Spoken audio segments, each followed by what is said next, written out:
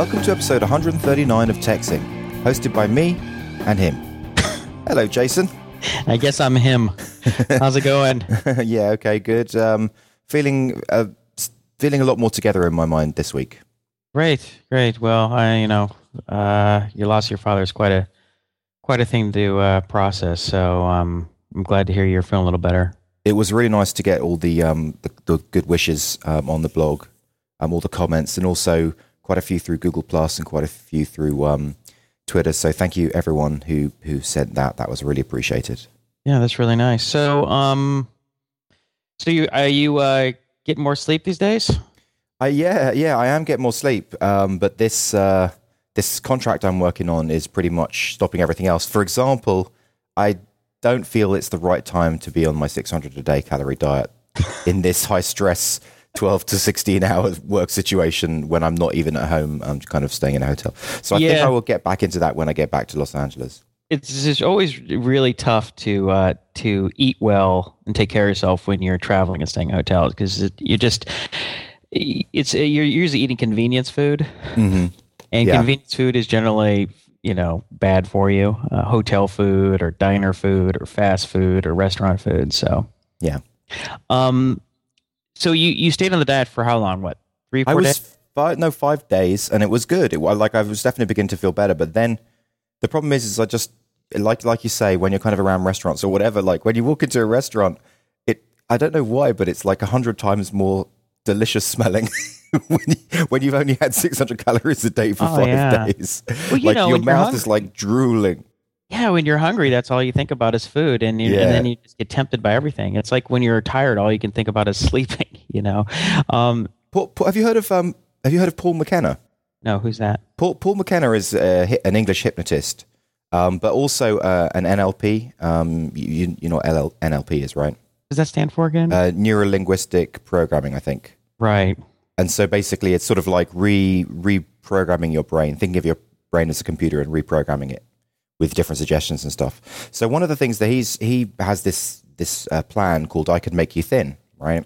And the that's like Ramit's I Can Teach You to Be Rich or something? Yeah. Is that the blog? Was it I Can Teach You How to Be Rich.com? I think it's I think it's just I Can Make You Rich.com, I think. No, it's I Can Teach You something, but it's close. Anyway, he has a book and a website. He spoke at the MicroConf, so that's funny. Sounds sort of similar.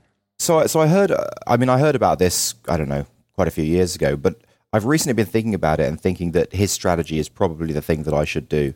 And basically what it is it's like forgetting about food and just kind of focusing on the psychology of it. And there's just like 4 basic rules. Can't exactly remember what they are, but it's something like only eat when you're hungry, eat consciously. So basically while you're eating, acknowledge that you're eating, because most people eat and they don't actually think about the food they're eating. They just kind of shovel it down. That's how they pass. Especially if you're watching TV or something. Yeah. So only kind of consciously eat after you're hungry. And then when you feel full, stop eating. And that is basically when you feel satiated, right? Yeah, satisfied. That's right, satisfied. Right. And that is basically it. That's his plan. But I've seen that it's worked for I think millions of people now in the UK. So that's something that I may consider having another look at again. It's just like mentally agreeing to yourself, look, I really am going to do this. I really am going to look after myself now. Right. Well, 600 calories a day is hard. And the plan was supposed to last, 8 weeks? Yeah. But it's supposed to be a cure for diabetes. Oh my God, why can't I do it? What's wrong with me? Well, it's hard. Dieting is hard. My new man plan. Yeah, which is my plan to lose. Part 1 of the plan is to lose 20 pounds, get down to 180. Yeah. I think I'm going to make it by my birthday, which is the end of September. That's the outside goal. Maybe sooner if I can get there. Mm-hmm. So I'm not really dieting. I'm just trying not to overeat. Yeah. And my plan has mostly to do with just exercising. And what I generally do, I go to the gym regularly anyway, but I've noticed a difference from when you just go to just kind of going through the motions, as opposed to really trying to hit some specific goal, that there's a huge difference there. So 2 weeks ago when the scale almost crossed the 200 pound mark, and the alarm bell started going off. I said, all right, this is what I'm going to do. I'm going to make sure I do at least 500 calories a day on the elliptical and lift weights for half an hour. And I've lost, and it's like already I can tell a huge difference. You know, I'm averaging almost, I'm closing in like an hour a day on the elliptical. Bloody hell. And I'm just drenched. And I've lost 4 pounds and maybe 3/4 of an inch off my waist. What do you do when you just listen to podcasts, is it? Yeah. Just listen to podcasts. And usually, you know, there's usually TV shows like, you know, news or whatever on, but you can't hear them. You can read the subtitles, but I'm usually listening to a podcast. So I'm actually thinking what I might do is get some audiobooks because those really get you in to the zone. I heard that all humans and all animals have a kind of predetermined number of heartbeats in their life, right? So like a fly will have a similar number of heartbeats to an elephant and a human. We'll all have a similar number of heartbeats, and it's the speed that's the difference, right? So I've also heard, I'm just wasting my life away by getting in shape. Well, yeah, because I've also heard, right, that basically if you do get in shape, sometimes if you're just a couch potato, you could potentially live a longer life because you have less heartbeats. I think that's total and utter bullshit. And I don't know where you read that.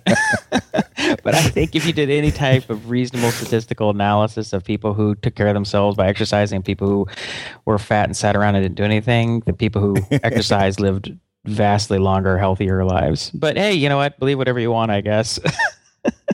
All right, but, so hey, I have a couple of things I wanted to mention kind of related to that. So, okay. You know, one thing I want to say is trying to only live off 600 calories a day is hard. So you're going to have to really get yourself sort of psyched up and sort of organized to do that. I don't know if I could do it, to be honest. That's one of the reasons why I exercise, because I have a hard time dieting. Yeah. Or even restricting myself, but restricting my diet. But I can much more easily just say, all right, I'm just going to strap myself to the elliptical, the treadmill for an hour and a half. I mean, it's not fun, but I can do it.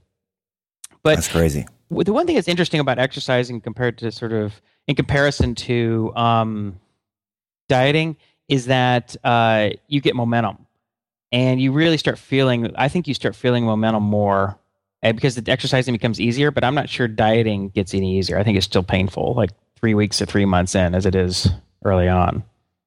So I'll tell you what broke me off the 600 calorie a day thing.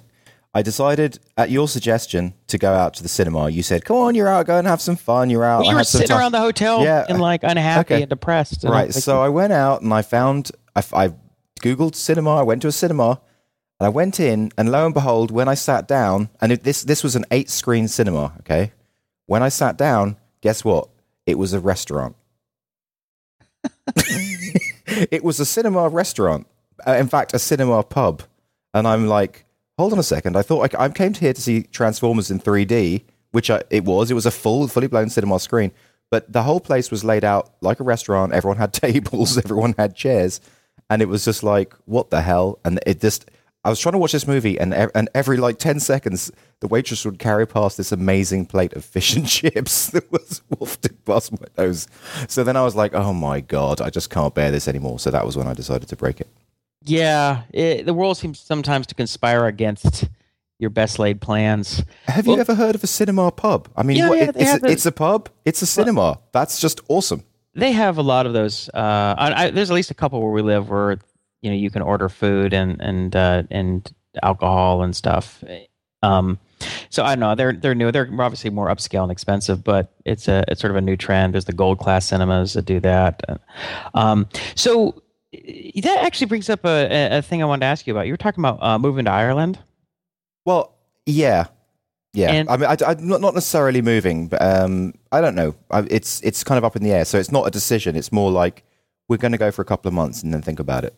So actually, this is something that I was thinking about, but actually, Guyon brought it up with me when we were talking the other day. He's like, I'm not sure that's such a good idea for Justin, and for this one primary reason, which is that I guess the one of the major pastimes in Ireland is drinking, right? Hanging out in the pub. That would definitely be true. Which is with your celiac disease and diabetes, you're not supposed to be drinking alcohol anymore. Probably, that's probably true. Not probably, yes. You're not supposed to, right? Okay, yeah. So, all right. And one thing it's true is you're talking about, it's about context, and it's about your the influences around you. So if you're on a diet and you go to a restaurant, you're going to eat. If Yeah. you're not supposed to be drinking alcohol and you go to a country where all everybody does to socialize is drink, and you're going there primarily to hang out with friends and socialize, you're just going to drink a lot, which is ultimately going to make you sicker. So I'm wondering if that's Well, actually, to be honest, that's it's a like good I said. I idea. mean, it kind of is up in the air, and we have been thinking that maybe what we're going to do is go because also it's sort of to do with selling my house in the UK. Right. So, but really, spring is probably the better time to do that. So, I think what we're going to do now, the latest plan, as it's seen at this moment, which it changes every moment anyway, the latest plan is we're going to go to Ireland. We're going to basically spend a couple of months there, and then in the new year, we're going to come back to LA and stay here till the spring, and then maybe move back over to the UK to sell the house Wow. for Okay. some time. And then when the house is sold, move back to the USA. And where in the USA? We'll just keep our same apartment.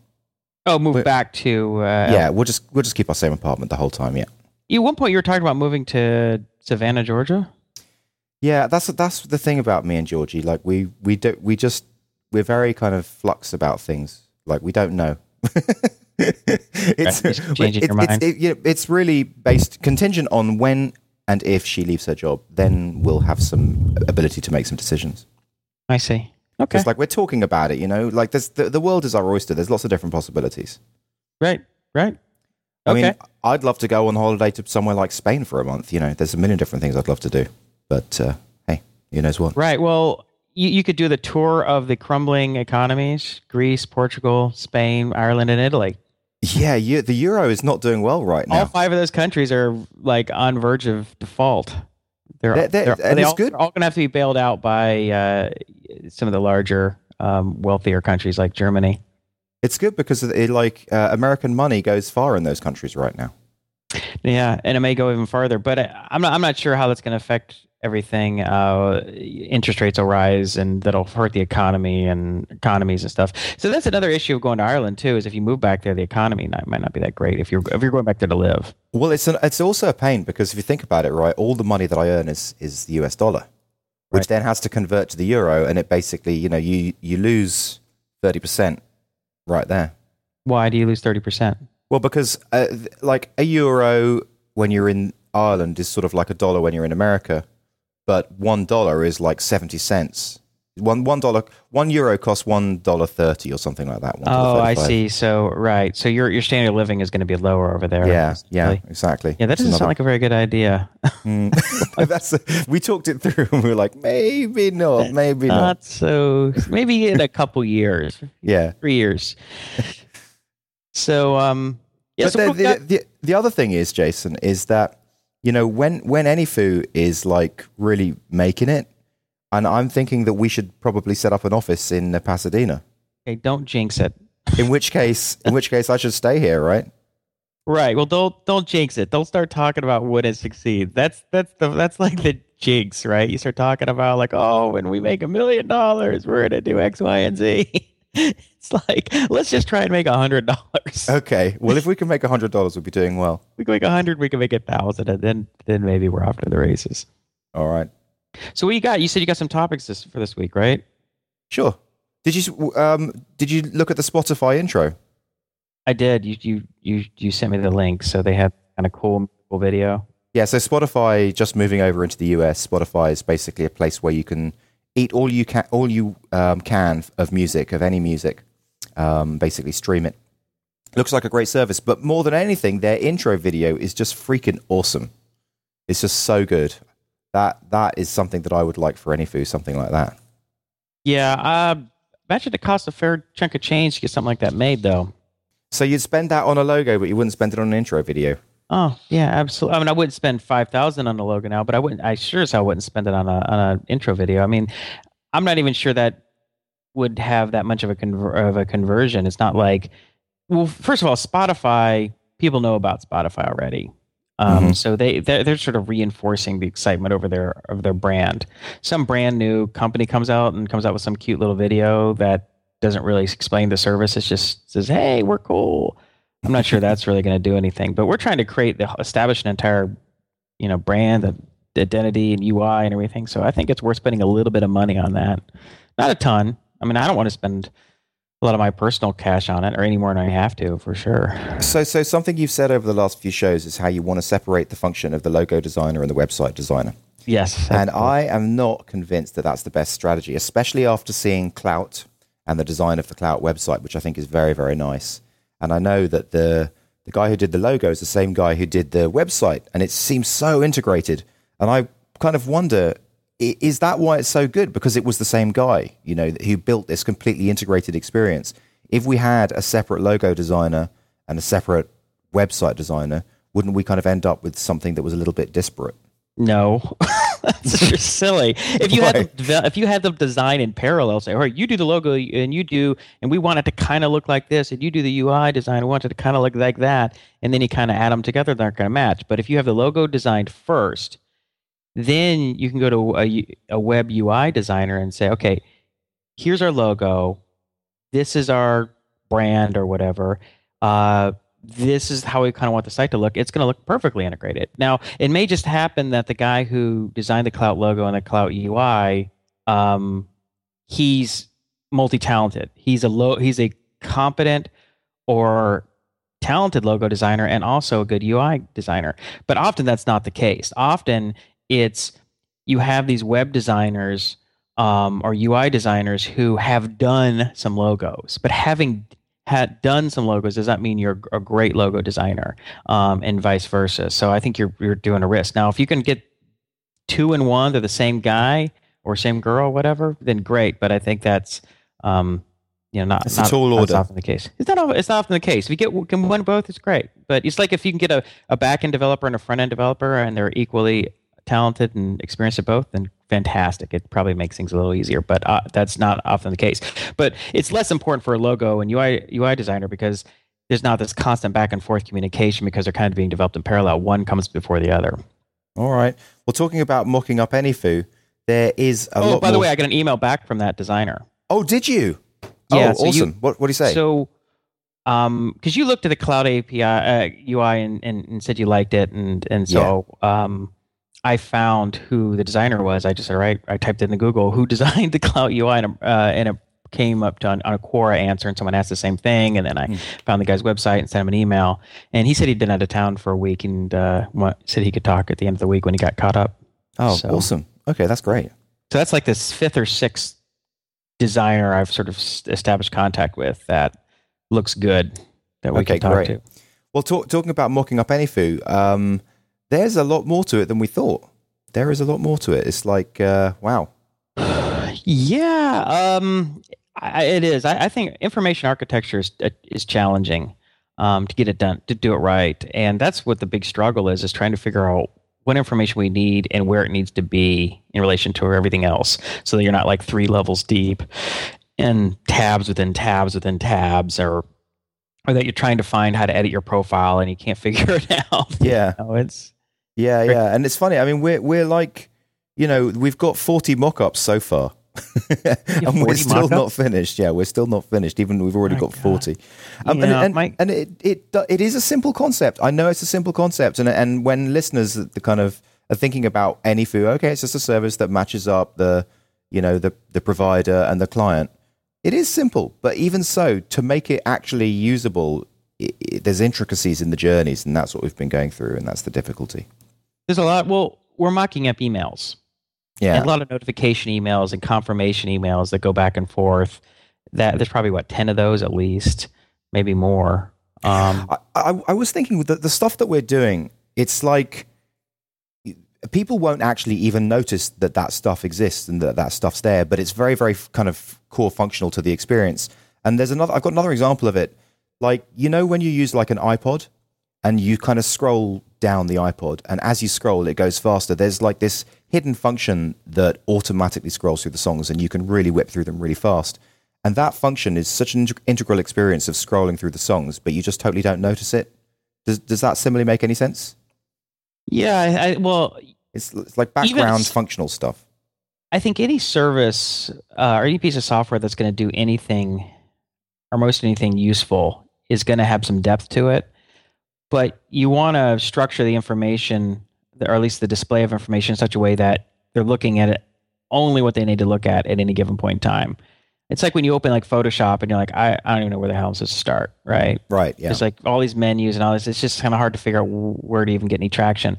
Um, but Apple and does a good job with this, and other companies do a good job where if you went through and you looked at every single page and everything that can be, every dial that can be turned and knob that can be twisted and setting that can be changed, there's a lot of stuff and there are a lot of pages. But most people would only use like 5% of those and would never even need to get into the other stuff. Now, hopefully with ours, I mean, we're not building a lot of unnecessary complexity. We're only trying to solve the core problem. In fact, we keep nixing all of the like peripheral potential features, right? But it's just it's I mean, a web application is not like 5 pages. No, it's just not. I mean, it's often I don't know. I guess in our case, it looks like it's going to be what we're 50. We're at 50 now, 40. We're at 40 now, and that includes you got rid of the old ones, the ones that we kind of. Yeah, I got rid of all the old ones. Yeah, so 40 solid ones, and I'm guessing there's going to be somewhere like. I mean, if let's if you include like terms of service and privacy policy and forgot your password and those kind of pages, we could be up at 60. 65, maybe 70 pages. Yeah, I think you're right. And it's interesting. And a lot of them are dealing with just the back and forth structured communication process that could be done by email, but that if it is done by email, there's so much open to miscommunication, misinterpretation, that it's just bound to go wrong. So that's why you need a guided process. Right. The way you make interactions efficient is you make them structured. Yeah. When most things that are structured can probably be accomplished in an unstructured way through emails and phone calls and conversations, but it's just inefficient. It's sort of like, think of trading stocks, right, for publicly traded companies. You could just go on an exchange and buy and sell them. Now, if all of these stocks were private and you're trying to buy, do you actually want to buy or sell shares in a private company? You have to get an attorney and draw up contracts, and it takes weeks, if not months, to. Yeah, it's weird, but it seems like such a simple function. Right. Well, yeah, but if you standardize everything and you structure everything, then buying and selling, stocks in a share of Google stock is nothing, right? Because it's been standardized. And I think I wish I'd bought them at the time when they were released. I had the opportunity, and I didn't. Exactly. Well, speaking of that, I was listening to NPR Planet Money yesterday while I was suffering on the elliptical, and they were talking about the value of Bitcoin. I think when it was first came out, it was like 1 penny, and then it was like a few bucks, and now it's like $23 for a Bitcoin. Wow. Something like that. Yeah. So do you think Bitcoin's really going to go the distance? I don't know. I don't know about Bitcoin. It's going to be interesting. I think what's going to happen is when it comes up on the radar enough of Congress and politics and things like that, eventually the government, politicians are going to stamp it out. They're not going to want a competing currency in any way. They'll probably frame it in such a way that it's only used for anonymous activity that's trying to hide illegal activity. How can they stamp it out? I mean, that would be illegal, wouldn't it? I think there's a according to the NPR Money podcast, they interviewed this economist, and he said that there was sort of this old law. It's like 100-year-old law called the Stamp Act, which says that there cannot be any competing currency that challenges the dollar. Well, that's not a problem. They'll just move it offshore. They'll move it to to another country. So then it won't be in America. Governments can shut stuff down if they want to, right? They just start putting people in jail. It's pretty easy. Once they decide something's illegal, then the U.S. can strong arm, and when we do it constantly. We constantly strong arm other countries into like our IP type of law, intellectual property laws, or anything else. Do you mean like the governments have been so successful in shutting down Pirate Bay? Well, that's not as big of a deal, but I think something like a currency, like that really got going.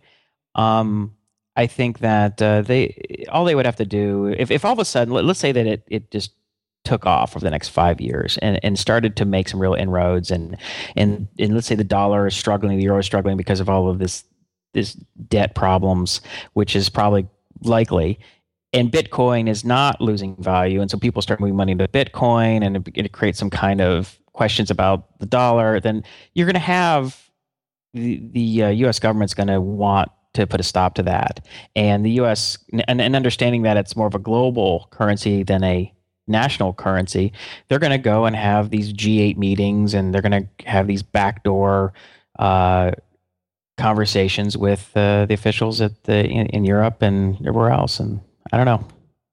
That's interesting. I like the idea of Bitcoin. I'm just sort of, I wonder if we should get some kind of financial expert on to talk about it at some stage. Sure, it'd be cool. Bitcoin is an interesting topic. Yeah. Well, let's just jump back to AnyFu for a minute. Yeah, sure. What are you what are you thinking about AnyFu now? What are your thoughts? We've been working on it I think we worked on it every night except for last night, which was Friday night. Yeah. My thoughts are I'm very excited about it. I'm excited because I think we've got the perfect market fit in our audience as well, right? So we've got the right product, we've got the right audience. Let's sum it up for any new listeners who might have just jumped on recently and want to know what the hell we're talking about. Okay, I will have a go, and then you just jump in when I get it wrong. So basically, the idea is that you can go to this site if you have a problem, a technical problem, no matter how hardcore that technical problem is. You know, maybe it's some kind of PHP optimization problem or MySQL optimization problem. And you can go to this site, and there are high-quality experts on this site. And you've really put me on the spot here because I haven't. Normally, I like to rehearse my elevator pitches, right? Okay, I'll jump in. I'll jump in then. Okay. So you have, if you need help with a technical issue, and we're starting with technical, but we could go into areas that are closely related, startup business issues, possibly. Yeah. Things like that. But we're going to restrict ourselves, at least initially, to programming and maybe even some systems administration stuff. So if you need some help, you're stuck on a problem, or you need to get up to speed on something quickly, or you'd like to have a mentor, let's say you're trying to get up to speed on some new language or framework or something, or your company is thinking about solving a problem using Node.js, let's say, and you're like, well, what are the trade-offs, and how do we get started, and what libraries should we use, and what tools should we use, and how do we debug this stuff? Instead of having your team members spend a lot of their time just trolling through, or not trolling, but searching through internet forums and on Stack Overflow and everywhere else, trying to find answers to things and get up to speed. It'd be great to have someone. You could have them maybe for an hour, maybe 5 hours, or maybe a couple hours over a few different days, walk you through that stuff. Someone who really knew their stuff. Someone who was a real expert in the field. But more to the point, it would be great to have someone by the end of the day, or within the next couple of days, just in time expertise. Well, I think it could be just in time. I think it could be we need someone today or tomorrow, but I think it could also be we need someone next week, or the week after. I think you can schedule it a couple weeks in advance. I think you're going to find use cases for both. Yeah. And I think it could be for mentoring. It could be code review. It could be for problem solving. It could be advice and on new technologies or whatever. And I think if you can come to a website where there are people who are legitimate, established experts in these fields and in the field that you need help in, then it would be incredibly valuable. And with the service we're going to add, it's not just that of discovery, but of like helping consummate the transaction. So we sort of make it very easy to sort of set up a session, pay them through the service. So all that will happen. Get reviews, review the experts, all that stuff. So everything will happen really sort of seamlessly. But a big part of it is that the experts are on there.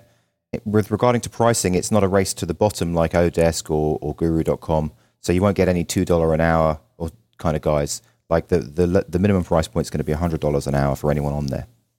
Yeah, and I think because once you're willing to spend $100, you're willing to spend 150 or 200 or more, 500. I mean, if it was the absolute expert, the guy who wrote the library. Yeah. Let's say that your problem is that your company has started using MongoDB, and let's say that it's something is cracking, you're having some major performance problem, and it's really hurting your company, and nobody really has an answer for it. What do we get the guy who actually wrote the core module on the phone with you for a couple hours, and screen sharing with you? That would be worth a lot of money. That'd be worth $500 an hour, I'm sure, if you could get him on like tomorrow for 3 hours, solve your problem. The whole thing cost you $1,500. Done. Yeah, I mean, if you're talking about if we're talking about doing another vertical of startup business stuff, I mean, then once again, the $500 an hour price points for talking to someone who really knows their stuff about marketing. I don't know, Patrick McKenzie or something like that. I mean, Patrick McKenzie probably charges maybe $1,000 an hour. But if someone like that comes on and they can just sort of transform the growth of your business because your SEO is all jacked up and they can just fix it in a few hours, why wouldn't you pay them to do that? So that's AnyFu. That's it. That's AnyFu. Oh, and go to anyfu.com and leave your email address if you're interested in getting an invite once we're ready to go. The beautiful landing page was designed by yours truly. Nice. I think I have like a green text for AnyFu, and that's pretty much it. All right, so Plugio. Yes, Plugio. The engine that could, the little engine that could. Maybe. The engine that maybe could. Okay, so a couple of things about that. So I had this crazy, that I made reference to last show, this Japanese text bug. So basically what was happening was I had one Japanese customer sign up, and they were doing certain tweets that were, I don't know, 10 or 20 characters long, no problem. They were doing them in Japanese. They went through, that was no problem. They were doing other tweets that were the exact same length that were breaking the system. And I was trying to work out what the hell is going on. And if I did different combinations of these characters, it would post, and other combinations, and it wouldn't post, and I couldn't work it out. And then finally, what I found out was that it's the whole multi-byte thing. So what I'd done is I had set the table to be 140 characters in length for tweets, right? Because the tweet is allowed to be 140 characters. I'd set the tweet text field, right? But what happens is a Japanese multi-byte character can be anywhere between 2 and 4 bytes. So it literally just depended on which characters were in there that essentially took up that number of bytes out of the 140 that were available. Right. And so all I had to do was make the text field and turn it into a text object, and it fixed it. But it's kind of funny how I had predeterminedly thought, oh, this is about the character, rather than taking a stand back and thinking this is about something just a larger core issue. It was like a varchar 255 or something like that? Yeah, it was a varchar 140, right? Because obviously, so you're just thinking of single byte. Yeah. I was. Right? Yeah, I was thinking of single byte characters, but the confusing thing was that I could put a sequence of 40 Japanese characters in, and it would go through fine. And then I could put another sequence of 40 Japanese characters, and it wouldn't. And what I didn't realize was that the Japanese characters can either be 4 bytes or 2 bytes. So in some of the sequences... Oh, wait, 4 bytes or 2 bytes? Oh, because you're using... When you say varchar 140, those are 2-byte characters. Those are... I do believe they're 1-byte characters. Are they? So if they were doing 140 of 2-byte, then those would have never worked. Or were they just much shorter than 140 characters? Well, no, because what I was doing was I was just doing very small tweets. So I had maybe 60 Japanese characters, right? So they were kind of working. If I had 60 in there or 20, I can't remember the specific number, but so I would have like 30 or whatever in there. I'd post it, the tweet would go through. And then I'd use 30 different Japanese characters and it wouldn't go through. And it was because some of those characters had extra bytes in them. See what I'm saying? So they so you couldn't tell that they had extra bytes by looking at them, but technically they did. And that was how you they haven't mastered your kanji. Is that what I'm hearing? Yeah. And so anyway, so then I kind of suspected that it might be a space issue. So then I moved it from like 140 to 255, but the issue still kept on happening. And I was like, what the hell? And then finally changed it to a text, and it was just worked, 100% of the time. Because is MySQL, if it's varchar is over 255, it just might as well be a text or something. I'm trying to remember reading that correctly. Is that in terms of efficiency? I don't know. I mean, would you do a varchar 1024, or would it just, is it not really buying you anything? Would you might as well just say text? I guess it is buying you something because, well, you can actually do up to varchar 60,000 now, something like that, with the latest version of MySQL. But it is buying you something because if one field has 60,000 characters and the next field has 2 characters, then that's buying you something, isn't it? Well, okay, so it's not a fixed char length; it's a varchar. And well, I guess I'm trying to think about this correctly. So varchar meaning that if it's a varchar 140, it's always taking 140 bytes. Is it? I thought that was the whole point, that it wasn't always taking 140. Now, if it's fixture, I don't know. I don't really know. Char 140 always takes. Oh, sorry, a char, like that's why it's called varchar. Right. Well, it can be variable length, but I didn't know if it was just because of padding or not. Honestly, I never look. I've probably looked into this before and then forgot it. Oh yeah, okay. A few months of looking it up. So a text object will store the text in some. I don't even know. I think a related file. Like it doesn't store it within the record, like Right, kind of like blobs and stuff like that. I think but I'm just speculating. It's been so long since I've looked into this stuff that I can't remember. You just kind of when you set up your MySQL tables or whatever, you end up just sort of on autopilot, right? Like this is varchar timestamp and blah. It's like I don't spend a whole lot of time worrying about what's the absolute most optimal column type. And please could a listener post onto the blog the difference between a varchar, a char, and a text, and teach us. not in terms of just in terms of like efficiency. Does it buy you anything in terms of efficiency? Yeah, I mean it probably does. It probably does. Otherwise, you just make everything a text, right? Right. So with Plugio, I'm having a real loss this month. So we're 16 days in, and I'm down 6%. And I think that it's I don't know why. What seems amazing to me, and it's kind of ironic, is that it's almost like the moment that I stepped on that stage at MicroConf and proclaimed how good I was at building a business that was 3 times the revenue that it used to be. From that second, it stopped going upwards. Exalt yourself, and ye shall be humbled. Humble yourself, and ye shall be exalted. Yeah. So it's like, I always feel that way too. It's like whenever I get cocky, I get slapped down. So it's like I just gotta shut up, keep my head down. Don't ever spike the football. You get a touchdown, just don't ever, don't spike the ball. Just. I mean, maybe it's summer. I don't know. I mean, like signups have gone down to. I'm having now about 0.6 signups a day, and it's never been that low. You know what I think it has to do? Okay, and I mentioned this last show. I think it's 4th of July weekend. I mean, there's a lot of vacationing around that holiday. A lot of people are out of town for a good period of time.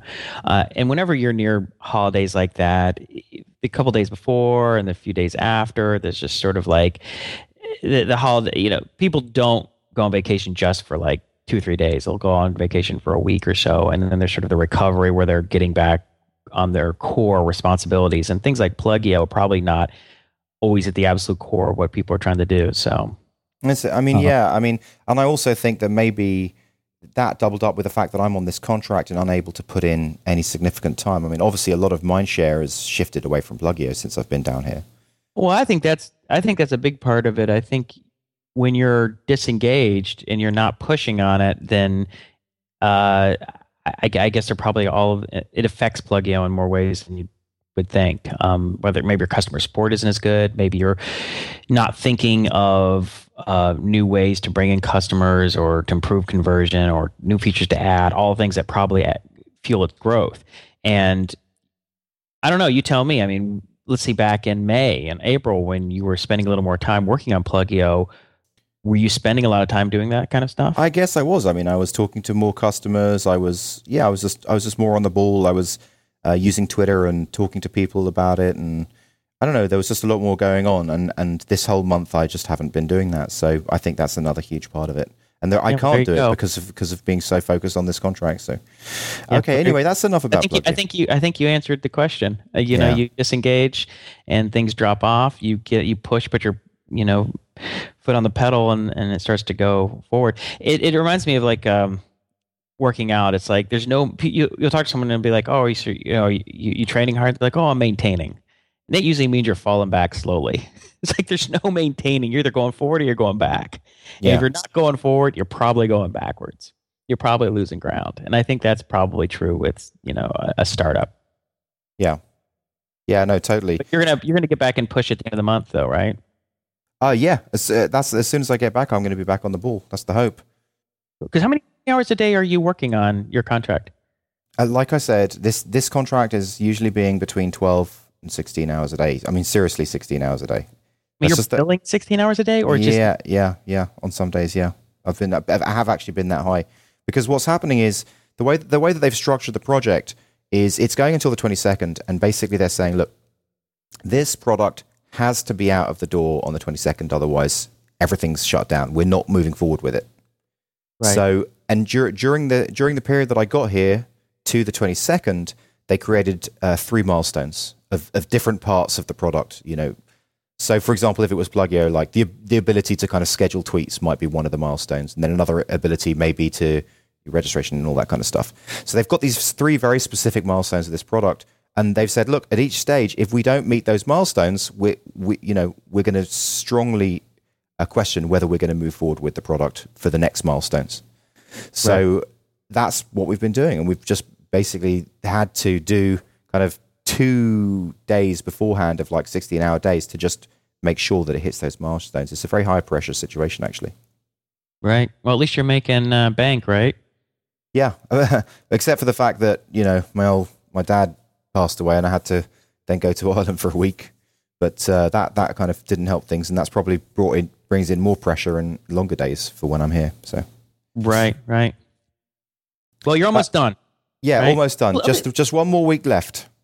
Let me ask you this: what time do you get in the morning? What time do you leave at night? Usually, I usually get in at 9, and I usually leave. I usually leave at 9, but it's anywhere between 9 and 12. Wow. Well, that's a lot of hours. And then but what I've been doing recently is trying to get back home for 10:30 so that we can work. So I've been in at 9. Yeah, been in at 9, left at 9, and then I'm back at the hotel, plug in the computer, and there you are, and then we're working for another few hours till 12, and then I go to sleep. Well, we usually only work between hour and a half and 2 hours. Right, yeah. I think, right? Is that right? No, actually, sometimes I've been getting back as early as 7, which is 10 o'clock. Mm-hmm. No, that's right. We're not really working much past midnight. So it's usually between an hour on the short end and 2 hours. Yeah. About an hour and a half average, which is a lot on top of to end your days with that. And I tell you, just so that I can find the time to do it, my day is so structured. I'm just like blowing through the day. Just during the workday, I'm just focused, knocking out work, get to the gym, cranking, hard workout, get back, shower, help with the kids for a minute, then I'm on with you. It's just like, oh man, it's exhausting. So hopefully we can get Anyfoo up and on its feet for too long, because this is exhausting. So you're juggling 5 clients at the moment? Yeah, that's right. That's wow. Right. The latest is a really cool one though. It's sort of HTML5, meaning sort of a lot of diagramming kind of stuff, like scaled vector graphics, SVG. Using Canva SVG. Oh yeah, I'm working with SVG right now too. That's funny. And on my contract. Yeah, we'll talk into that in just a second. So, it's going to use a Socket.io, WebSockets or something to communicate with a Node.js server, and so it's pretty cool. And it's all greenfield stuff, so it's not like I have to maintain somebody else's code base, which actually, luckily, I don't ever really do that. So I'm pretty excited about it. It's fun, and I like the guys I'm working with, so that's cool. And then of course I got Uber, which is a big one, and 3 others. So it's a lot of stuff. A couple of the others are kind of small though, and they don't take up much of my time. So I'm working with a library called SVG Edit. Have you heard of that?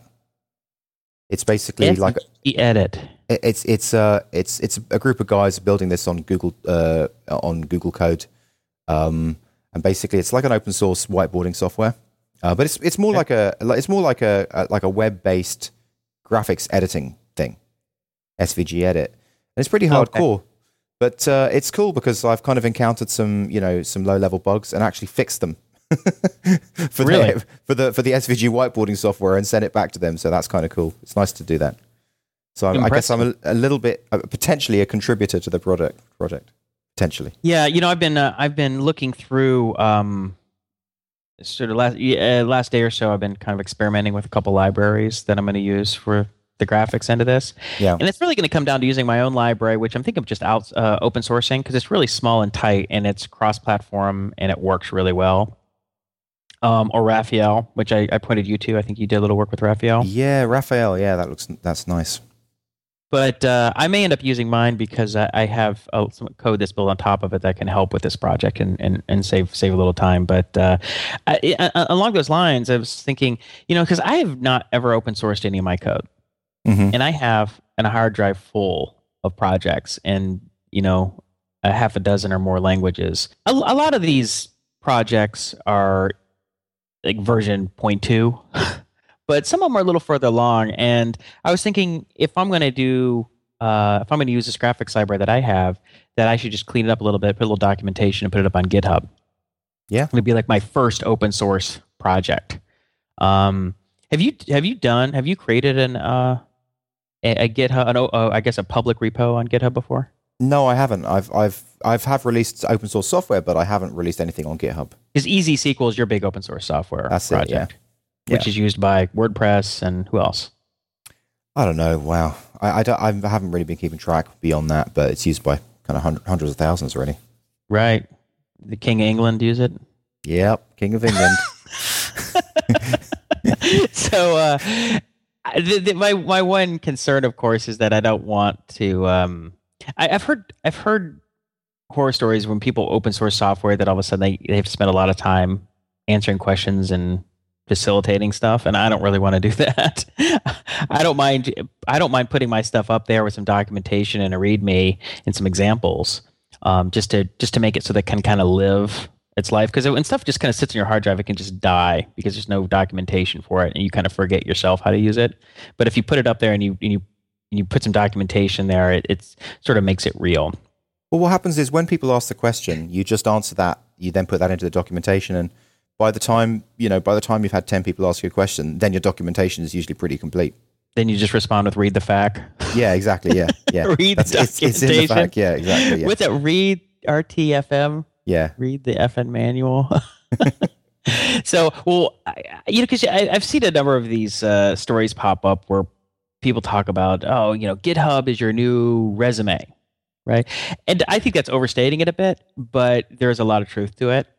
I think if you're starting out and you don't have a lot of much of a network for referrals, you don't have a name and you need to make a name for yourself, one way to do that is by releasing stuff publicly and putting it up on GitHub. But I think it's also probably just generally a good idea to put your stuff up there. If assuming you're not going to commercialize it, right? Mm-hmm. And it's not proprietary to some client, then it's probably a good idea if you can just sort of like doing that extra 10 or 20% of work just to clean it up, write a README, and just get it up there. And it forces you to kind of cross your T's and dot your I's. Do it. I'm going to do it. The other thing I think I'm going to outsource for starters, we've talked a little bit about this, is the ORM, or the object relational mapper that we built for AppIgnite. Because it can be sort of standalone, and I think it's really clean, really slick, and easy to use, and it's small. Right now, it's probably going to end up being between 1,000 and 1,500 lines of code. Mm-hmm. Which is not much at all. I was reading this funny blog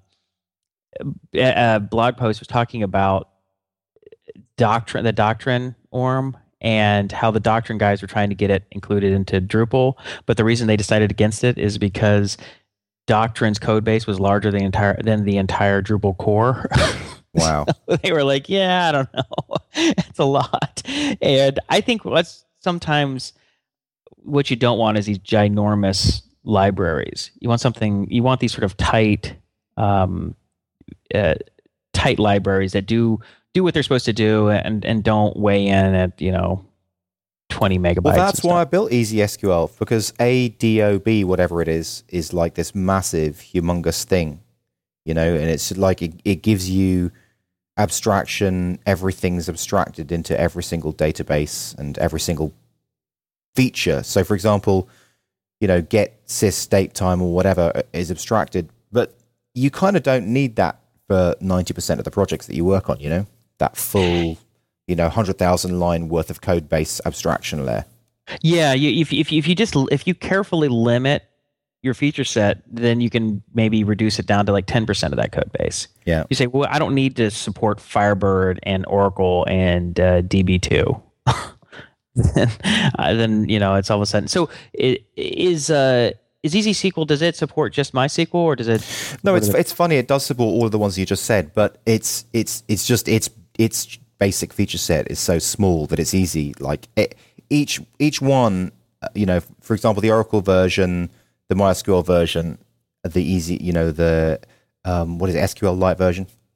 None of them are over 1,000 lines of code, and they do they do the whole thing. Yeah. Yeah, I think that happens when you sort of try to over abstract and you start trying to do too much. Yeah. It's sort of like you want to follow the 80-20 rule, which is like you get 80% of the payoff with 20% of the effort, or 20% of the code. Or maybe you get 90% of the payoff with 10% of the code. It's like when you try and get that extra bit, we want to abstract everything and we want to hide every potential implementation detail. Then you start just having to do backflips to make it all work, and you'd have this massive code base. Well, one of the justifications that people use for these big libraries is they say, well, because if we use this library, then we'll be able to move from Oracle to MySQL or from MySQL to Postgres or whatever. But the truth is, in my entire career, I've only ever seen that happen once. Yeah, people don't. That's not real common. Usually, whatever database you start with, you usually end with it. Yeah. If it's MySQL, it's MySQL. It's Postgres, it's Postgres. If it's SQL Server, it's SQL Server. It's just sort of what you use. Maybe you'll end up offloading some part of it to a NoSQL type of database. Right. But in which case, that abstraction layer isn't going to do anything anyway. Yeah, I agree. I think it's solving problems that aren't really problems. Yeah. They seem like they might be problems. It's like, hey, we can create interfaces and we can create all these adapter classes. And so it's sort of like a solution looking for a problem. Hey, there's 15 different databases. What we'll do is we'll create one interface, 15 different adapters, and we'll do all this stuff. And all these factory classes and do all this stuff because we can abstract all this stuff because I read Design Patterns and I think it was an awesome book. So I'm going to just really... Did you read that blog post about the singularity? I haven't. That was on my to-read list, but I haven't gotten to it yet, where it said that the singularity is not near. Yeah, the singularity is far. Is far, okay. Yeah, well, interesting. That's on boingboing.net, and I thought it was interesting. Because the whole Ray Kurzweil thing, talking about how exponential growth of knowledge is going to allow for us to download our brain within the next 20 years kind of thing. Right. So it was a neuroscientist who wrote this blog and basically said, look, in reality, when it comes to electronics, we do have some kind of exponential growth. Like electronics and technology is growing exponentially. But our knowledge about biology is not growing exponentially. It's growing linearly, and we're just kind of making small breakthroughs, and the speed of that isn't really changing. So that was kind of interesting. So he was saying, in reality, what we've discovered in gene analysis is very, very linear, right? And it seems that our understanding of biological process remains on a stubbornly linear trajectory. And the other thing was this thing about nanobots in the brain. He was talking about how it was technically impossible because each little kind of brain cell or neuron, they're so tightly packed that you couldn't even get a nanobot in between them because there's like infinitely less space available. Do you know what I'm saying? It's like the analogy he gives is like, imagine you had a car park full of cars and you parked each car 2 inches apart. Could you fit something that was the size of a car in between those cars? No, it wouldn't be possible. The idea of the singularities is cool. Where do you want to give a little definition for it? Can you sum it up for people? I think you should do that because you're much more familiar with it than I am. Well, I don't know. I mean, it's basically a point where the exponential growth in technology accelerates to such a degree that I guess I don't know what the actual definition would be, but things change so rapidly that our world completely transform. Essentially, I think we reach immortality at that level, or something like immortality, and I don't know. You kind of merge with the machines. It's kind of like, was it like Star Trek One, Voyager? Remember that movie? No. You don't remember Star Trek One? No. Where Voyager gets set off and it comes back, and there's some alien. Not of alien presence, but some. I think the Voyager merges with some kind of like artificial intelligence of some kind, and I don't know, whatever.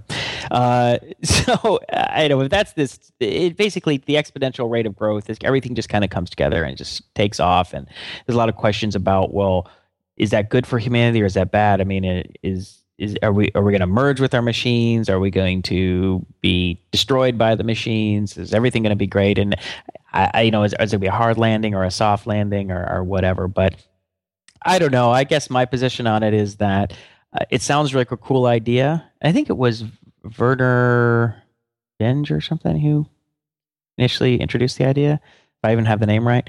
But I think that it's probably not super likely in the near term. Near term meaning like in the next 50 or 100 years. So one of the things that the neuroscientists are saying is how difficult it is to understand stuff, because the way that stuff works, like, for example, even though they've decoded the genome sequence, they found out that different amino acids in different combinations kind of also have a huge impact on the way that humans work, right? And it almost sounds like as if it was a piece of code, it's almost like the code has functions, but like an infinite number of global variables. You know how global variables make programming so difficult? Yeah, right. It's like that. So they somehow have to kind of discover all of these global variables to try and understand how everything hangs together. And it seems like an impossible task. So are you relieved? Or are you disappointed? I love the fact that the human mind is very, very complex and difficult to understand, and that we're nowhere near understanding it. That it's just not some simple Turing machine. Yeah, that would be depressing as hell. Right, you were just an algorithm. Well, what do you think? Yeah, I don't know. I think it's. I will actually ask me a more specific question. I don't really know how to answer that. Well, what do you think about that? I mean, what do you think about the fact that the brain is very hard to uncode? To decode? Yeah. I think that's probably good. I don't know. I mean, I in one sense, I find it sort of leaves the mystery there.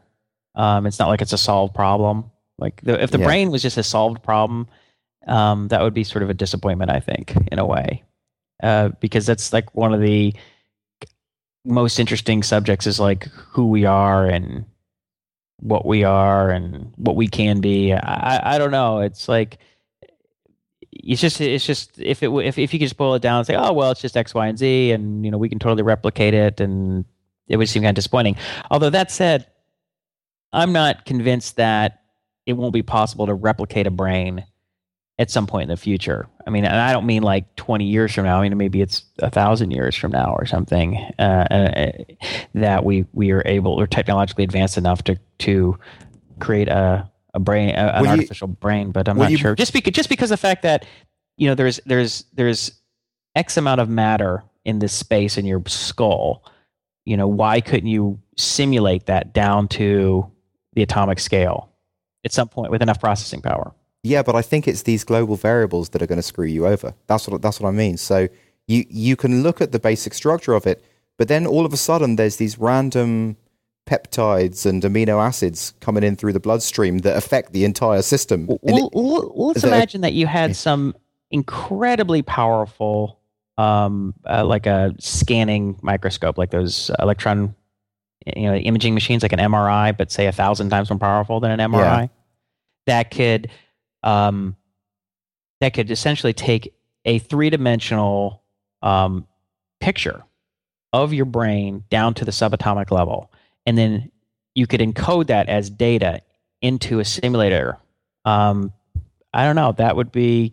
It seems at some point, and then you talk about these like 3D printers where they can print, where they take out. Have you seen those around? Where they take any sort of like AutoCAD type of design, and it'll just sort of like out of sort of molten plastic or carving out of something, it'll make an absolute perfect replica of it. Well, imagine something like that. Okay, but what mood were you in when that snapshot was taken?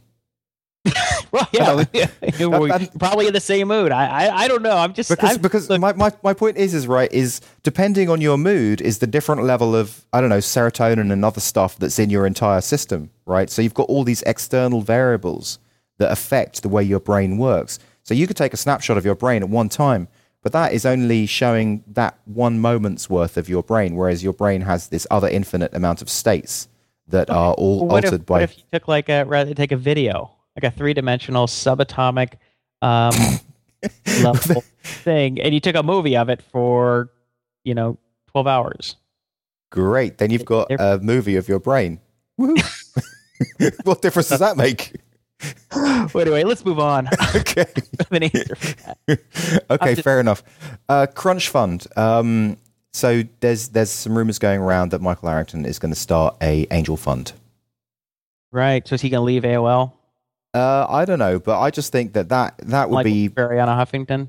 That would be hilarious because it's not like TechCrunch isn't already the cliquiest group of people promoting their buddies. Now they're actually going to just promote the people that they invest in. So it's going to be like, oh God, we want more of that, don't we? I think that I would imagine. Well, I didn't read the story, but I would think that he would have to get out of the publishing industry if he was going to start investing. I would think that would be a major conflict of interest. But I don't know. I mean, if he's already sold TechCrunch to AOL. He has a boss. Not only does he have a boss, he's working for Arianna Huffington, who is known to have a pretty strong opinion about things. Probably chafing under her, working underneath her. So he's probably eyeing an exit.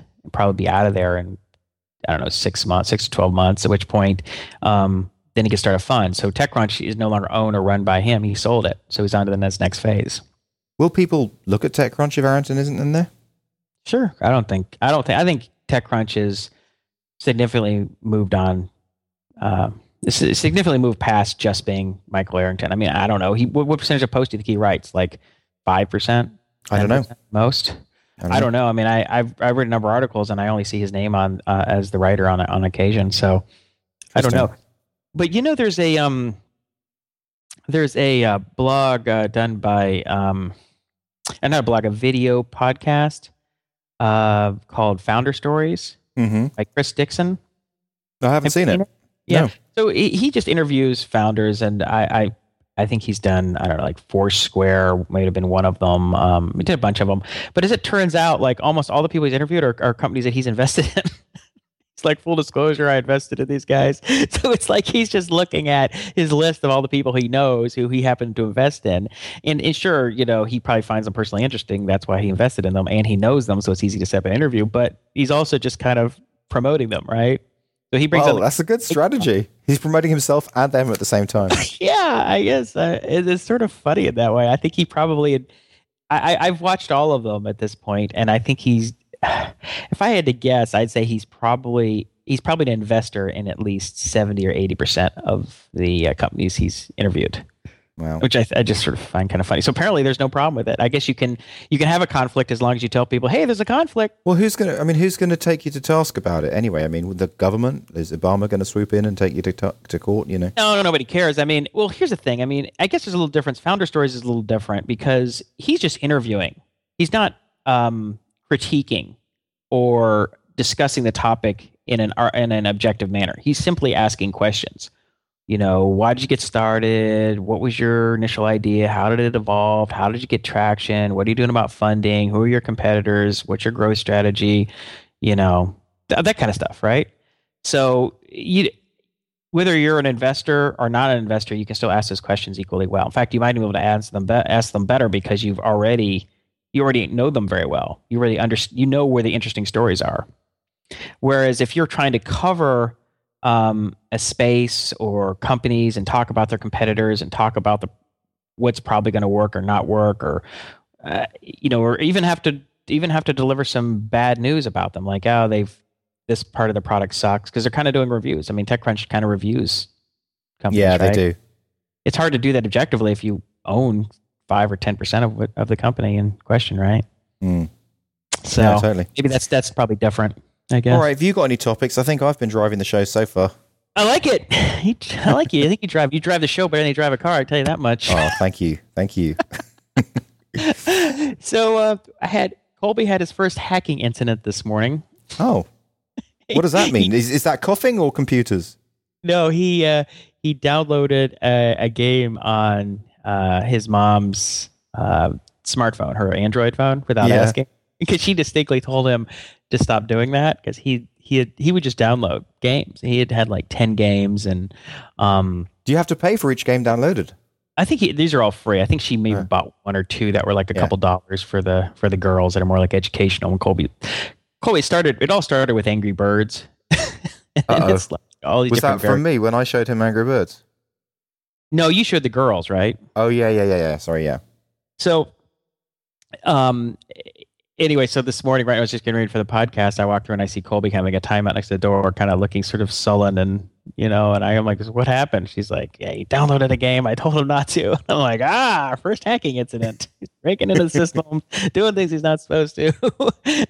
It's going to be NSA next. I kind of was laughing. I was like thinking that's sort of funny, but he can use her Android phone as well as she can. I mean, he's recording videos of his sisters and downloading games or whatever. It's pretty amazing. In fact, he knows how to use the Roku better than I do.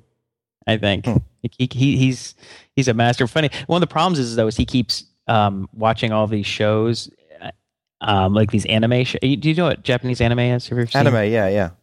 So he's really getting into anime. And I have to admit, some of the anime is pretty cool. I mean, some of it's kind of dopey, but some of it is kind of good. But a lot of it is sort of adult. It's a little bit of the way they draw the female characters, and it's kind of addictive. And sometimes people can get into that and then want to draw it and then spend their whole lives kind of drawing anime. Sounds like a real risk. It's like just right after heroin. It's the second most addictive heroin. You may find yourself drawing anime characters at work while eating dinner, while driving. I wouldn't be surprised if Colby got addicted to anime. I'm serious. Oh my God. No, I've heard it with like video games, like World of Warcraft. People get pulled into World of Warcraft and things like that. But anime, okay. So anyway, so so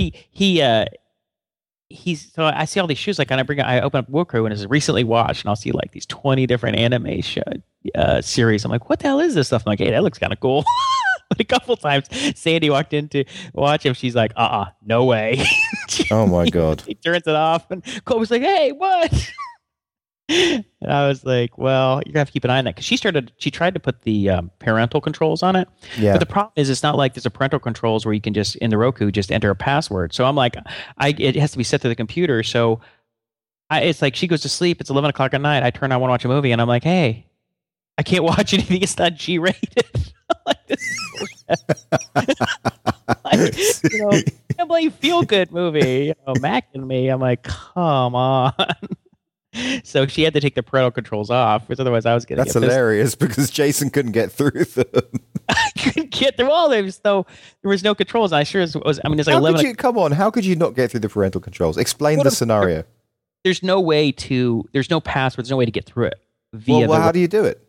You have to go sit down at a computer, log in to your account, and change everything. It's 11 o'clock at night. We're in bed. Sandy's already asleep. Lights are off. I just want to watch a movie, until I fall asleep. And she basically, and she's the only one who knows how to open up the computer and log in. I probably and change could, but I'm not going to I'm not going to get up out of bed and spend 10 minutes horsing around on the, Netflix or a Roku account trying to figure out how to undo the parental controls. I mean, that's, I'm way too lazy for that. So fair enough. Keep an eye on our little hacker. He's probably gonna, So I thought that was sort of funny. Let's see, what else do I have here? Oh, I got a new segment for the show. It's called This Week in Holy Shit. What? This Week in Holy Shit. Okay. So like there's the whole This Week in Tech. Yeah. Weekend. Well, actually, I guess This Week in Tech is Leo Laporte's show, but the Twit Network. But Calacanis has his whole This Weekend thing, right? Remember we interviewed him, and there's a big. So what's This Week in Holy Shit about? So there was this article. It was really short blurb. It was like 3 paragraphs, and it was in Yahoo News, and it's entitled "CIA Spy Davis Was Giving Nuclear Bomb Material to Al Qaeda," says report. And do you remember that article or the news item pop up about a month ago about Raymond Davis, who was over in Pakistan, who killed 2 Pakistani men? Vaguely. So the U.S. we not you maybe, but we claimed he was a diplomat, right? And he's out wandering, he's out in the streets of Pakistan, and he murders 2 guys in cold blood. Individually. The Pakistan claims that they were 2 ISI agents. ISI is the equivalent of the CIA for Pakistan. Okay. That they were trailing Davis because they had been tracking his phone, and he had been in Waziristan, which is where the tribal areas where all that sort of were Al Qaeda supposedly is, and we're doing all these drone attacks. We do like 20 drone attacks a day in Waziristan now, and we meaning the U.S. So they had been tracking him because they had also, I guess, determined that he had been in contact with someone from Al Qaeda, and so these 2 ISI guys. Well, so at some point when when Raymond Davis encounters these guys, he notices they're following him, and he just kills them in the street. 2 of them, and wow. And then I guess someone else got killed, and there was I guess the police came, or there's a big rush, and then someone else got killed because of it. So actually 3 or 4 people died as a result. I think the wife of one of these ISI agents committed suicide when she heard that he had been killed, and so it's a lot of, and so it's really bad, right? And so he gets taken into custody, and then there's this big diplomatic bargaining because we're trying to get this guy back because they're claiming this guy is CIA or covert. He is doing some kind of covert operation in Pakistan, and he killed 2 people. And that they're saying, based on the evidence that they got from him, that they thought he was they said that he was a member of USTF 373, which is the American Task Force, which is some I guess feared black ops group. It's kind of like what's the movie Bourne Identity? This is like a Bourne Identity incident, right? TF-373, black ops guy just totally unleashes and kills these 2 agents, in middle of the city. They take him in, and then we're claiming his diplomats. So we're trying to, and based on his papers and everything, they're saying this guy's totally some undercover asset or agent, and our diplomats are trying to bargain. Say, oh, he's just a diplomat. He's diplomatic immunity. He just works with our diplomatic service. And Pakistan's like, right. So we end up getting him back, but we end up paying like a few $1 million to the families and the government. So we end up just sort of, buying our way out of it. Well, this report comes in from the, and I'll just read the last part. So this is the Russia's Foreign Intelligence Service is called the SVR. And this is the report from them, right? So this is, you can take this for what it's worth, but this is in Yahoo News. I think it might be an AP story, and they're basically just quoting a report published by the Russian Foreign Intelligence Service. It says, and I'll just read this last part. It says, and by the way, Raymond Davis claimed that these were robbers.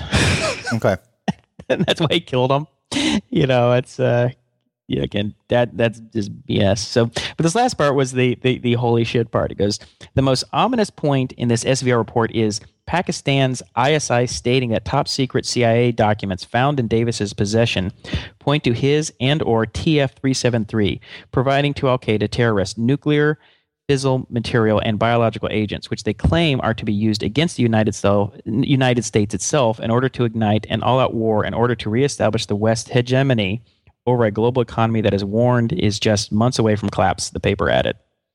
Oh my God.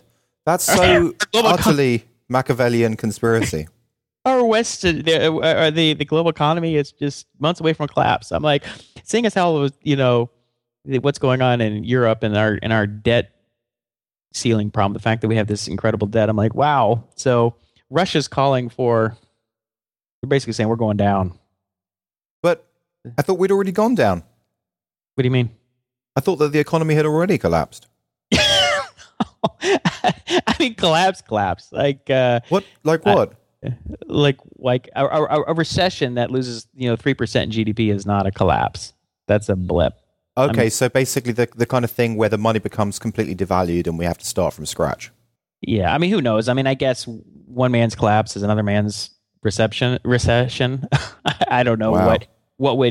What would constitute a full collapse, and that's just semantics, I guess. But it was interesting. I saw this hilarious video. I'll put it up on a link to it. It was sort of a spoof on You see these financial shows where you'll have an interviewer, and he'll interview some economist or something, and he'll ask him about, like, what do you think's going on in the Eurozone, or what's with the U.S. debt and this and that. And he's basically asked the guy over and over. He's like, so what's going to happen with Greece? And he's like, I don't have any money. They're going to have to borrow from Italy. What about Italy? Where does Italy get them out? They don't have any money. They're going to have to get it from so and so. Where they get their money? He's like, I don't know. And the guy's like, right. It's like nobody has any money, and so I don't know. It's pretty bad. I mean, I think the 2008 financial, I don't know what you want to call it, stimulus. No, stimulus. The fall, the crash of 2008. Oh yeah. I mean, I think that's just a symptom of that was just sort of a not a symptom, but I guess that was just the first stage of what happens when you have an incredible amount of outstanding debt that's just completely intertwined with all these countries and nobody understands it. So do you think the shit's really going to hit the fan? I don't even know what that means. Like, what does that even mean? You know, I mean, do I think that the dollar could become worth less? Yes. Do I think interest rates could rise considerably? Do I think unemployment could continue to rise? Yes. Do I think our housing prices could go down even further? Yeah. I mean, all those things are possible. The problem is that there's a lot of structural problems. I mean, structure meaning like these really difficult issues that are not easily solved, economic issues that have to do with demographics and our aging population, and the fact that a lot of these countries, in the U.S. being one of them, have just incurred so much debt and just basically living beyond our means. And we're just putting it on future generations, which just becomes, when you saddle future generations with this massive debt, then essentially it's like putting this huge tax on them. It's confusing, right? How we have, like, at the same time as all this kind of going downward, down, we have this tech bubble where, you know, Groupon is like IPO'd for 50 billion. It's confusing. Yeah, like how can there be sort of these micro bubbles? Yeah, and I think that's kind of a micro bubble. I think also it's like the world is uneven and the country is uneven, and it's just that you have areas of the country or you have certain sectors that can do well. I read this interesting article talking about the destruction of the middle class. I think this was like Forbes or something, or Economist, and they were talking about how all the money that was wiped out from the middle class in the housing bubble crash, mm-hmm. and that a large percentage of people's wealth, when you talk about the middle class and lower middle class and even upper middle class, a lot of their wealth was tied up in their house, and the equity in their house. Took out equity loans, and they sort of doubled down, and because of the leverage that's inherent in mortgage loans, that people had a lot of their net worth essentially wiped out. Whereas a lot of the super wealthy, when you start talking, well, not super wealthy, but wealthy and on up, like the top 2%, that their wealth is oftentimes much more diversified into things, into the stock market and other types of things, which a lot of that has come back.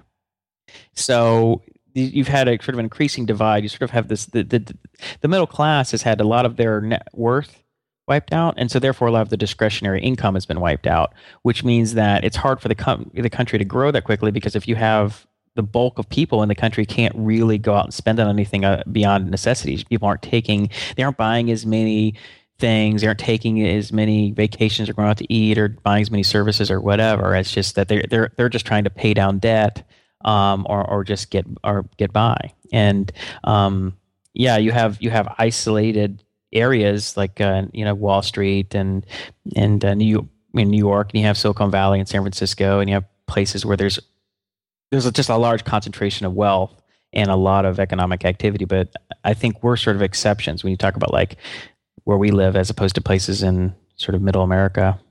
That's crazy. It's kind of depressing. It is kind of depressing. This is supposed to be a happy show. Is it? Are we the happy show? It's called Tech Zing. It's not Tech Downer. Tech Downer.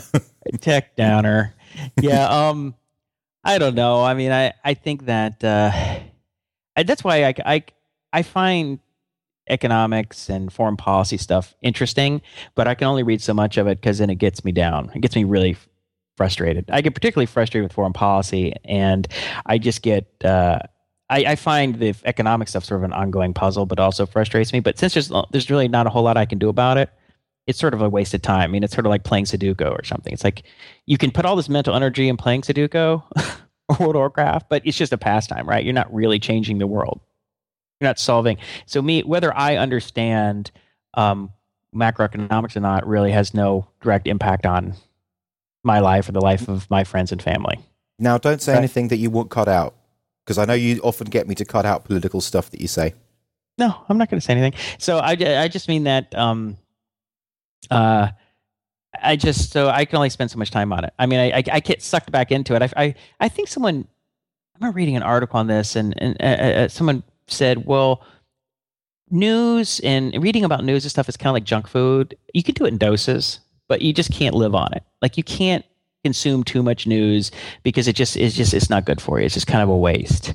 So I spend the vast majority of my time just working on stuff, just building stuff, either whether it's doing client work and paying, therefore paying the bills, trying to get financially stabilized or whatever, but or it's trying to work on App Ignite and AnyFu, which is try and build something that has sustainable value, but that has some leverage.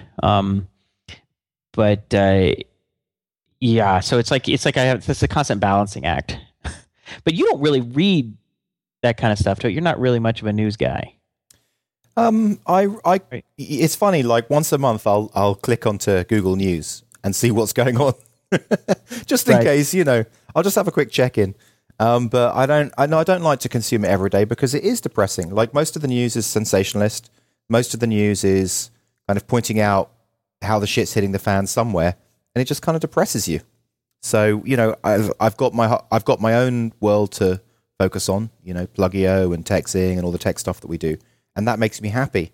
And it's sort of like Derek Sivers when he talks about just do what makes you go fuck yeah, and that's kind of my thought about it. I kind of go back and forth on this whole issue of there was the idea of whether you should vote or not. I mean, in Freakonomics, Steve Levitt, and I can't remember the guy's name, Steve Levitt, maybe I think you pronounce his name. He's an economist from the University of Chicago, and he's the guy who wrote Freakonomics along with the New York Times writer. I would definitely vote, by the way. Okay, well, from a game theoretical standpoint, it doesn't make any sense to spend time voting because you really have no impact on the world, right? So, in a sense, you'd say, well, don't even pay attention to politics. Don't pay attention to anything. Just spend all your time working on things that can directly impact your life and life of the people who you care about, right? Mm-hmm. The rest is just a distraction from that. Now, but at the same time, if you think of it from an ethical standpoint, it's almost like, well, if everybody did that, then we're screwed. Right. If nobody pays attention, nobody tries to understand what's really going on. Everybody just takes what little news bites, sound bites they hear or see on TV, and then they just kind of either don't vote or just completely disengaged. Then we're kind of screwed because then we're just completely manipulated or just ignored. Right. So from an ethical standpoint, you could say, well, I can litter, I can just throw garbage out the window when I'm driving. It doesn't matter. Its impact on the world is insignificant, right? Well, if everybody did that, we'd live in a garbage dump.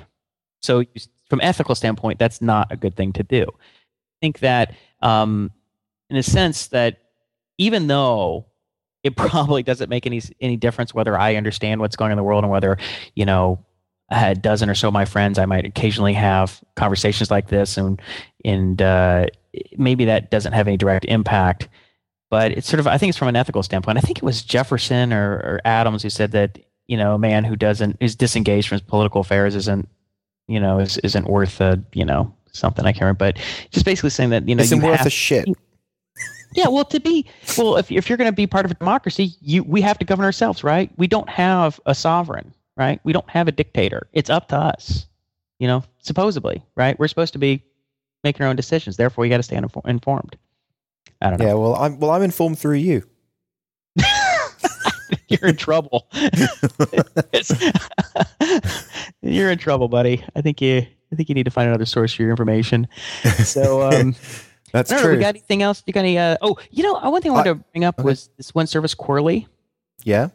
Because we were talking about one thing that would be really interesting is so if you get an email list together for your new app or service you're going to build or start, and you figure like, well, who should I invite in first, or who should I really try and get in contact with and sort of get and engage with? Because if you have 1,000 signups, let's say, or 5,000 signups, you can't spend the same amount of time with all of them. Okay, we're talking about anyone out there who is starting a new app and who has that initial landing page where they're just capturing people's email addresses. They've got some buzz about that page. They've got a couple of thousand email addresses. And who should they contact to then start becoming their first test users, right? Right, and then follow up with and communicate with. And how do you determine? Really get those people on board? Well, there's this cool service called Clout. It starts with a K, which allows you to. I think you can see other people's clout and also the clout of the people who you follow or follow you or something. And you can. I thought you were talking about Quirly. No, I am. I'm going to get to that. So, but Quirly is like Clout, but they have a really cool API that I think you could look up people's clout by their email address. So using their email address, they uncover everybody's Twitter handles and I don't know, Google Plus or Facebook or whatever, and basically determines how much influence they have in general. Mm-hmm. And so if you rank all the people on your list, like this guy has a clout of 85, which means they make a big amount of difference. So if you get that person to be a big fan of your service and someone who's going to tweet about it and talk about it and promote it, you're in good shape. But if there's a bunch of people who have like 10s and 20s, meaning that they don't really have any influence at all, it probably wouldn't be smart to spend a whole lot of time early on is engaging with them, because they might influence one person, if anybody, whereas the other person could influence hundreds of people, thousands of people. They could get you hundreds of people. Go through your list of 2,000 and rank them by the clout. Yeah, use the Quirly API. Just do a loop through it and look up everybody's cloud score, store it in the database table, and then sort it, and you got it. And then I think it would it doesn't mean that that's the only thing you need to take into consideration is their cloud score, because some people have a lot of influence, but they might be influenced in specific ways.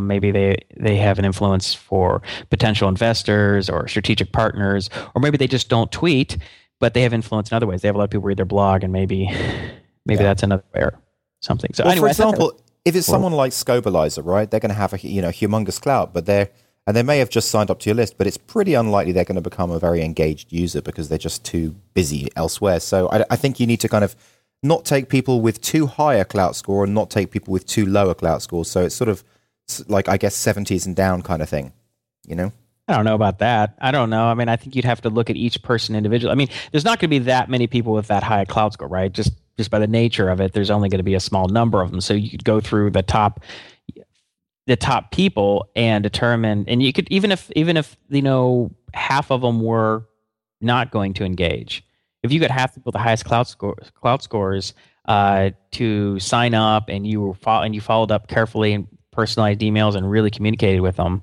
then that might be a. I guess that. I guess even if Scobalizer did sign up, I guess he would have done because he was interested in your service. So. Right. You can make that assumption. I just think it's not the only measure, the only metric, but it's the cloud score, things like it can be valuable. But I mean, you have a high cloud score. What's your, like 78 or something? I'm 71. Now, Scobalizer did sign up for Plugio, by the way. Did he really? Yeah, he did. Yeah, and he never really used it. That's the reason why I use him as an example, because I know that he's on my list and he signed up for the beta, but never went in and did anything with it. What about now? So do you know the cloud scores of anybody else? I'd be curious if we have any. Like, what does a 71 mean? I think Calacanis, I saw him interviewing the guy at Cloud, and has like a guy at Cloud at like a 78 or something. I mean, I'm sorry. I mean that Calacanis had like a 78. Who? Oh, Calacanis. Oh, well, there you go.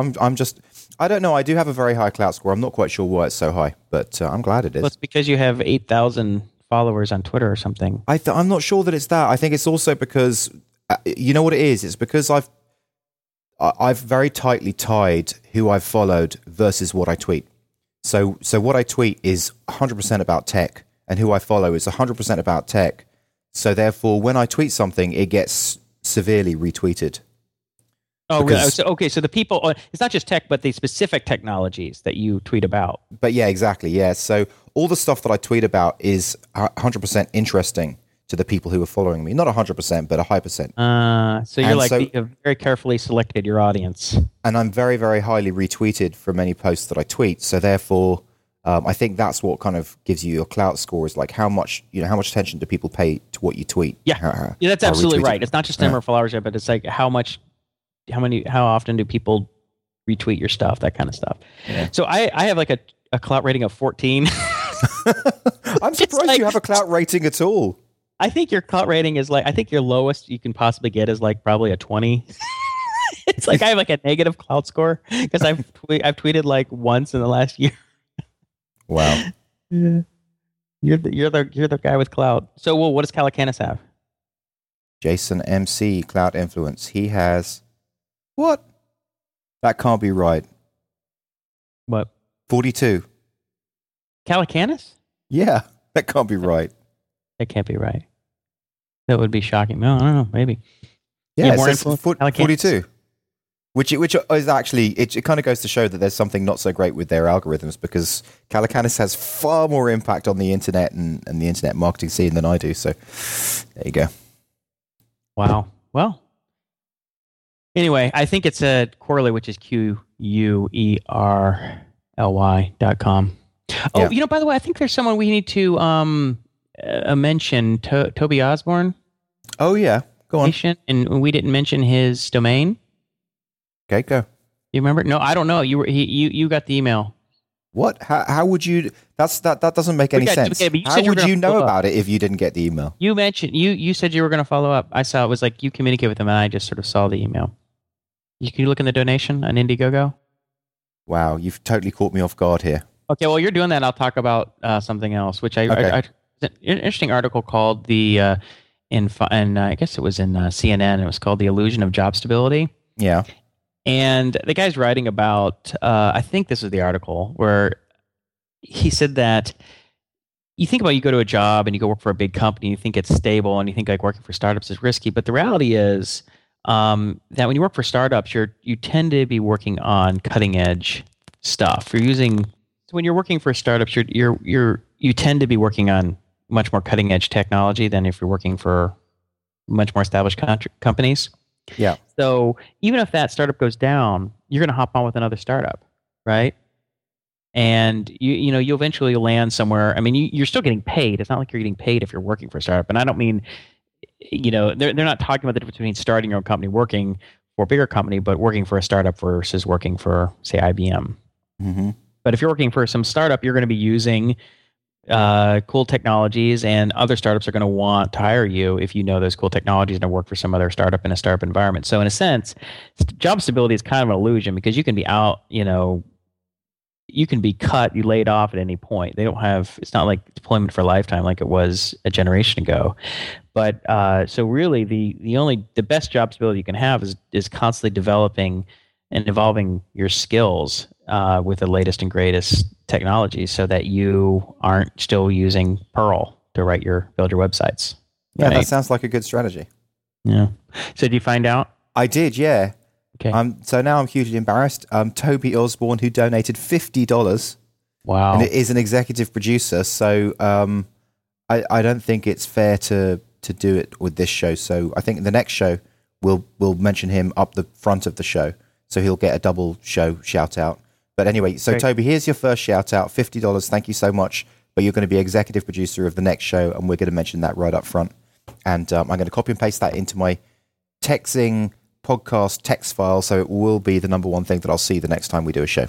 Yeah, nice job, Justin. Yeah. Nice job. Well, why is it my job, not your job? I don't know, because it is your job. I feel it's better to be your job. All right, fair enough. Okay. So one other thing I want to bring up, I saw an article on TechCrunch that Y Combinator alum MemSQL raises $2.1 million. Yeah. And MemSQL, there was like a couple million, I don't know, from I think they like Paul Buchheit and some other big shots.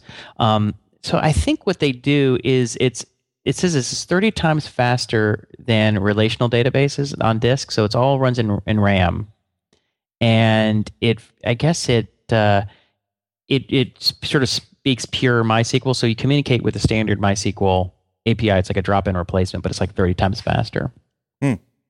Which I thought was kind of interesting because there's been a lot of push lately to NoSQL because it's like, well, relational databases don't scale and this and that. But I guess it depends on how much RAM you have. But these RAM is getting so inexpensive for these servers that you can have, I don't know, 32 gigs or 64 gigs of RAM, and if it's all on your database server, if your database server has that kind of RAM and has something like MemSQL running, and it's 30 times faster, I mean that would be pretty impressive.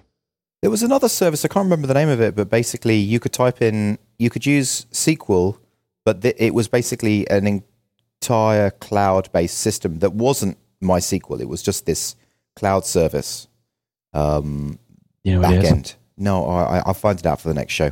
But that was another interesting option. Oh, by the way, I've seen here that Jason Calacanis has a clout of 80, but I was looking at the wrong address.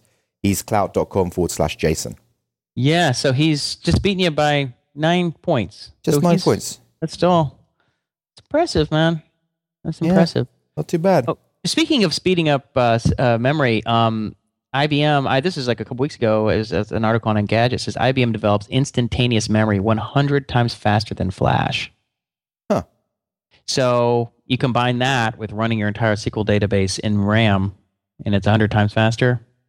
It's like instantaneous lookup. Like it's all of a sudden your I/O, your database lookups and stuff is not the bottleneck anymore.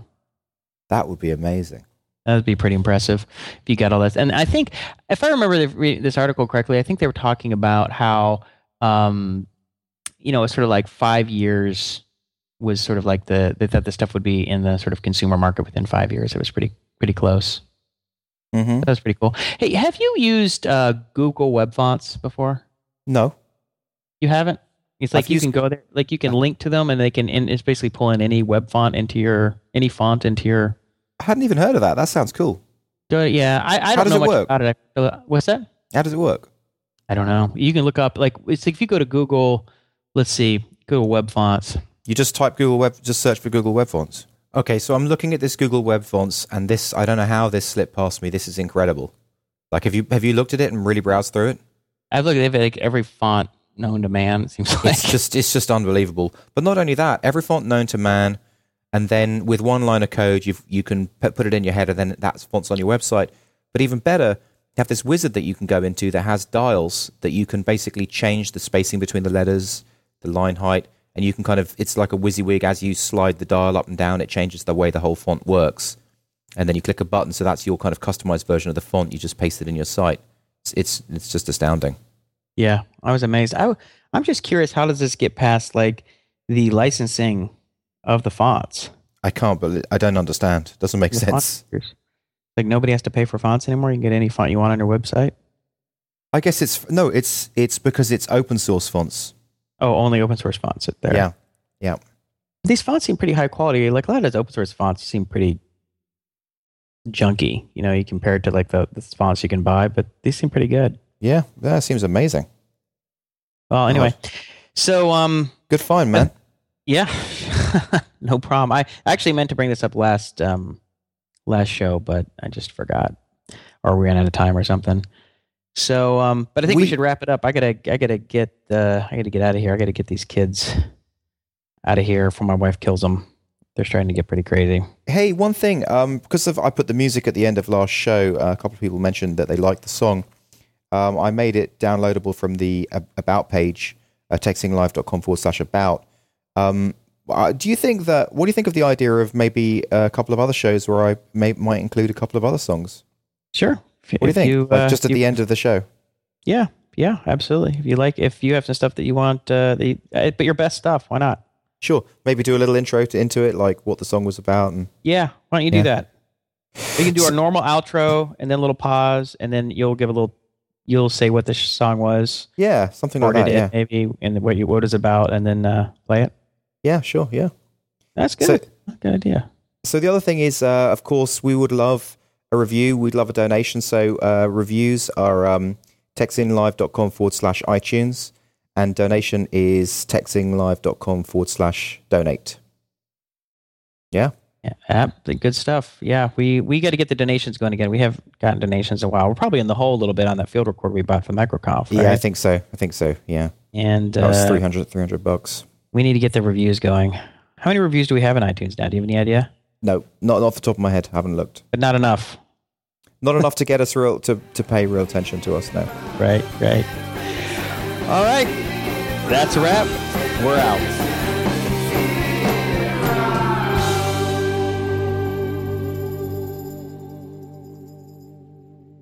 This next song is a tongue-in-cheek song that I recorded when Alanis Morissette was big on the scene. It's actually a response to her song, You Ought to Know. I like this track because it's a live recording of me singing and playing the guitar, and is documented proof that I used to be kind of good at one time.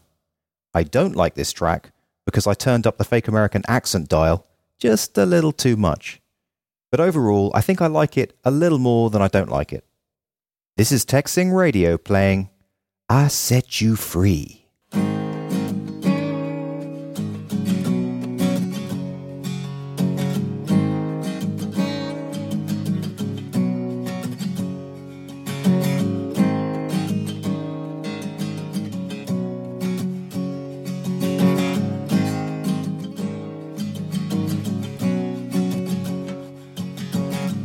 From the pregnant pause, do I take it that it's over, babe?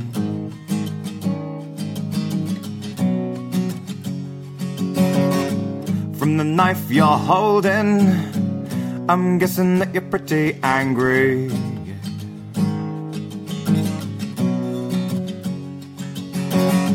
So you want the truth, do ya? Well, yeah, she's sexier than you.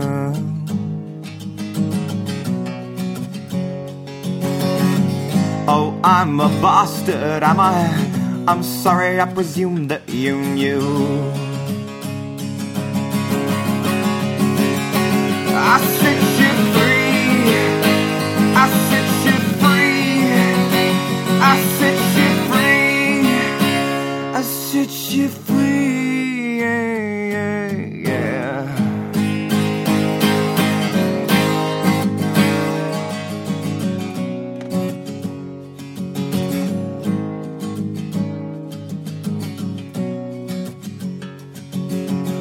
So we off from Venus, are ya? Well, now you come home to your friends with reason. Oh, yeah. You can change your life, and you can find yourself another man much better than I. And you'll be strong, 'cause everyone learns when the shit's heaped on. Yeah.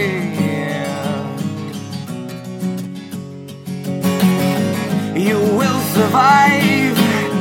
Damn right, I bet you bounce back twice as bright.